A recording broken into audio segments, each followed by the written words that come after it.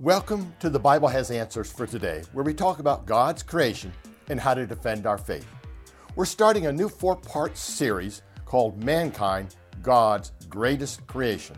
So our challenge question to this series will be, did humans evolve by naturalistic processes over millions of years, or were we created by an all-knowing, all-powerful Creator God?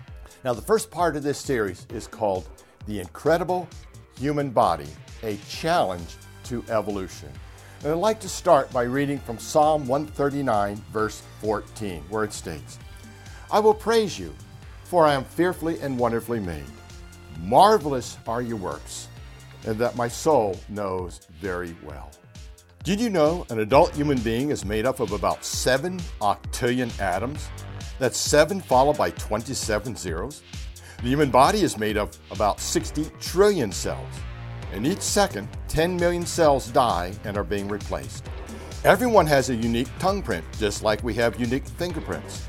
There are about 9,000 taste buds on the surface of the tongue, in the throat, and on the roof of the mouth. The surface area of a human lung is equal to about half a tennis court.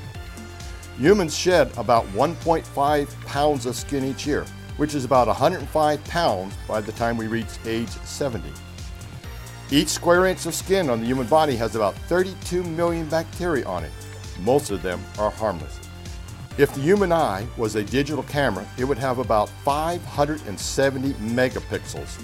The top commercial cameras have about 50 megapixels. Now, mega means million. A pixel is the smallest element or dot size that makes up a picture. The world's highest megapixel camera is the 570 megapixel dark energy camera located on a mountaintop in Chile.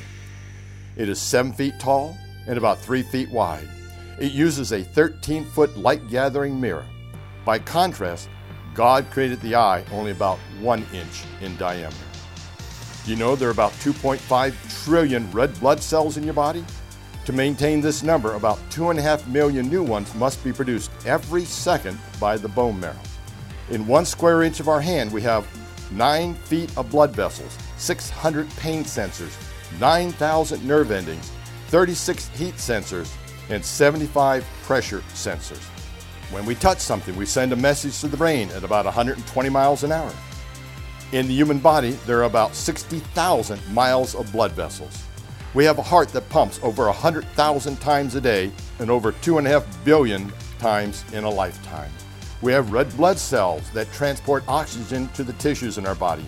We have white blood cells that rush to identify enemy agents in the body and mark them for destruction. We have eyes and ears which are more complex than any man-made machine. We have some bones in our body that are stronger than concrete.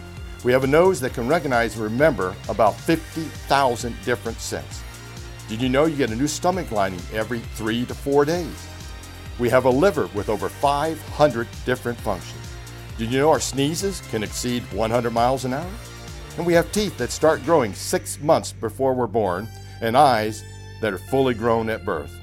And also it takes 17 muscles to smile and 43 to frown.